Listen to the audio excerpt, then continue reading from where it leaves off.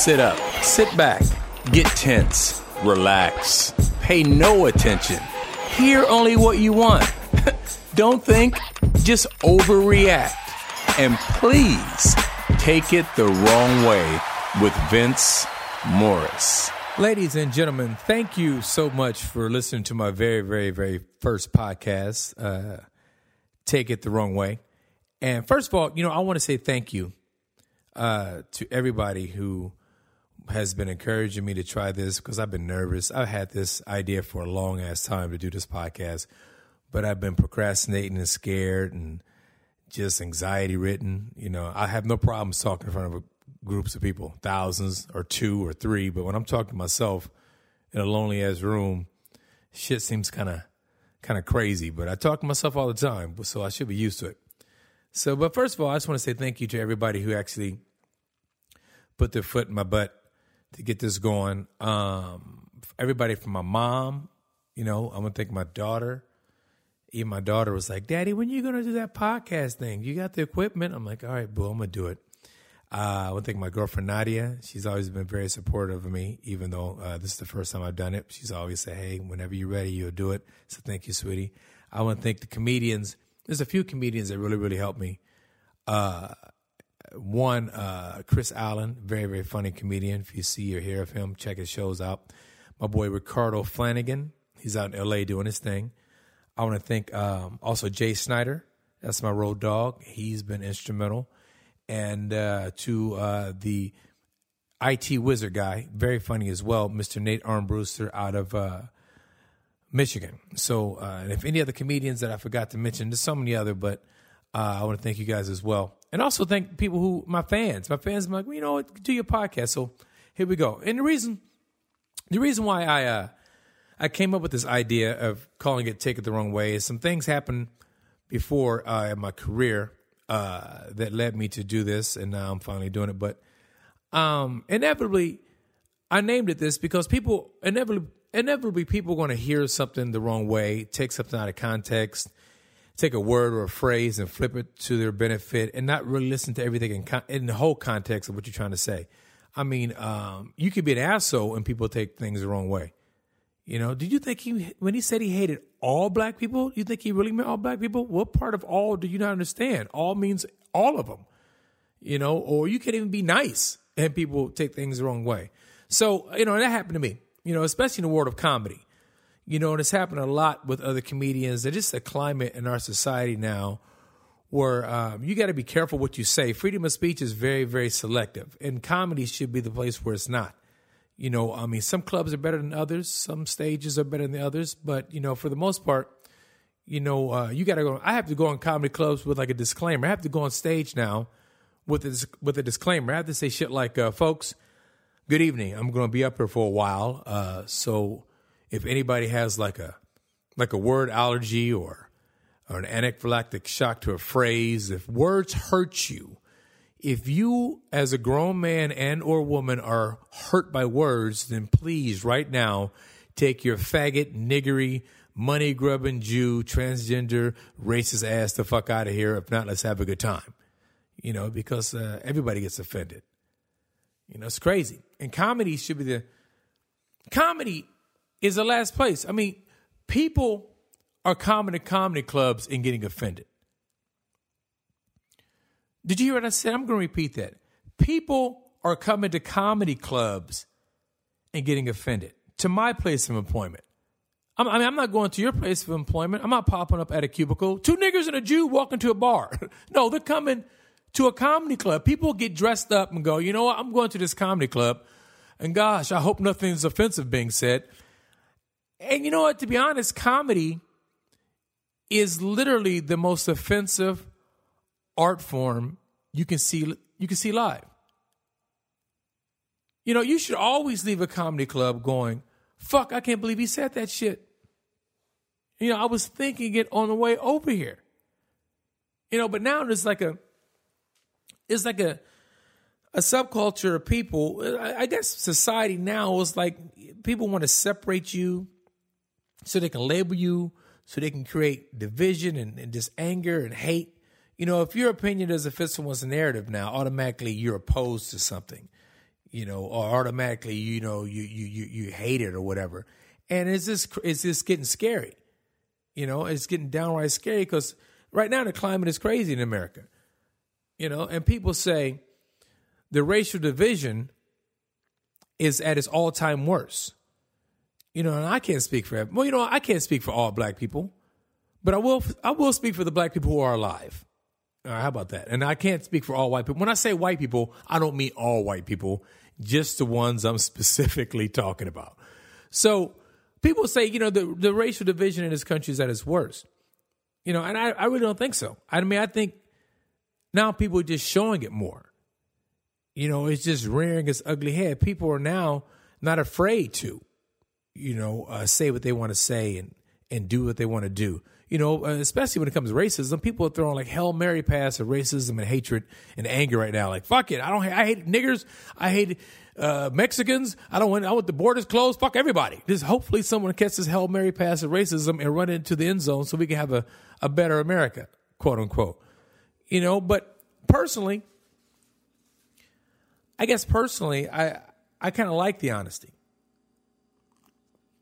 People probably say, why would you like the honesty? I mean, I like the honesty. I like when people show you who they really are. Don't hide behind a keyboard. Don't hide behind a sheet. And to be honest, black people, I guess black people will respect you more. Black people respect you more if they know where you stand. If you're honest about who you are from the heart and your actions, black people don't care. They give you much more respect. Like first day at work. Good morning, Jim. Morning, nigger. All right, fuck you, Jim. Don't mess with my cubicle. I'm not going to mess around your cubicle. Now I know how Jim's ass is, so I'm not going to fuck with Jim. Don't fuck with me. But I respect Jim because that's who he is. But I guess, when it comes to, when it comes to who people really are, I'm not surprised. I don't really get surprised by anything. Especially when it comes to hate and anger. If you're racist, I'm not surprised. If you have anger in your heart and you hate other people who don't look like you, I'm not surprised because you're conditioned. The climate is conditioned for people to think like that. And if you're not racist, I'm not surprised either because you shouldn't be. So to me, it doesn't. I don't care either way. I just want people to do what's right. Because there's a right and there's a wrong. But before people, I guess. I don't know, before, people would just say shit like, I don't see color, which is very, very, very ridiculous. I don't see color. And when I hear people say that, at the time, I just wish like a giant dick would just smack you in the forehead. Pow! Is that a giant dick print right across your face? Yes, it is. Oh my God, what kind of dick was it? I don't know. I don't see color. I'm like, are you sure? It's a really big print. You have no idea what color it was. It's just a clear dick, so to speak. But I don't know. I do like the honesty because everybody is prejudiced. I'm not racist. I'm not in a position to be racist. I don't think my skin tone is superior to anyone else. My skin color is superior to anyone else. And I'm damn sure, I know it's not inferior. The only time I get upset, the only time I really get upset is when I know someone thinks they're better than me just because of the color of their skin. I'm like, oh, fuck you. You're not better than me only because of the color of your skin. You got to bring some talent and some merit and something, and that's going to be hard to do because I'm very, very feisty, so to speak. But, but I'm prejudiced. I prejudge the hell out of everybody. I think everybody's prejudiced. It's fun to be prejudiced. What do you think about that? I was wrong. But as long as you don't act on it, as long as you learn from it, you're okay. So, but to me, I don't know. How do you, what's the problem? America has a big problem. I think the biggest problem with America is admitting that we have a problem. People act a certain way, then they're like, no, that's not what it is. Because we're living in a world right now where it's almost your intelligence is being assaulted to the point where it drives you crazy. People with technology the way it is right now, as advanced as it's ever been, people are lying directly to your face, when it comes to what you see and what you hear. You're like, you mean to tell me what I just watched in live time right now didn't happen? And they're like, no, that's not what happened. I'm telling you right now, what you saw in live time right now and playing back right now on this video is not what happened. You're like, oh, man, fuck that. But so to me, it's like the problem is admitting it. United States, America needs to admit that we're founded on hatred. America was founded on racism, division, and prejudice. That's the only way we can actually get over it. It's almost like an addict. I guess an addict has to admit that he or she has a problem before, they get help, or before help could be, is necessary. Go to a meeting. That's what it is. America needs to go to like a USAA. Sit there and like, hi, I'm America. I've raped, I've pillaged, I've enslaved, I've murdered, I've lied. And everybody, all the other countries like, you know what? We knew that, America. Give us a big hug. We don't hide it here. We just do it and don't claim that we're better than it.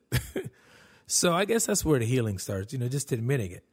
That, but that's, the problem is people really don't want to admit that it's wrong, I mean, it's certain. I mean, let's be honest. There's white people out there, either overtly or subliminally, but overtly know that there's a problem. White people know what's really going on, but they don't want to change it. It's almost like being on a winning team. It's almost like being on the team that always wins, even though the game is fucked up. The game is rigged. But it's like being on a winning team all the time. The referee is calling a bad call on the other team. The other team scored, but the referee is like, no, that you were offsides. And the replay shows that there weren't offsides. Like, you mean to tell me what I just saw on this replay didn't happen? And the ref is like, that's exactly what happened. I'm telling you, you did not score that touchdown. As a matter of fact, you fumbled it and you lost the game. So it's almost like being the benefit of racism and division. It's like being on a winning team. You may lose a game here and there, but in the end, you can get the championship. And certain people, you don't even have to play. Certain people ride the bench and still like, I'll never get in that game, but at least, I'm better than that team across the way that's trying. This is hard because God knows I don't want it to be equal. God knows I don't want to play the game on an equal level, which is all really what minorities want. Just, especially black people. Black people want to just give me a fair chance, because you got to deal with layers of other shit, especially the skin tone. That's the layer you got to deal with because people see that first, and you got to rise above it, on a daily basis. And the shit gets tiring, it's ridiculous. So I don't think people really want to give it up. I think certain people, people really, they know the truth. I mean, everybody knows the truth, I mean, we don't need to talk about it. Just admit it.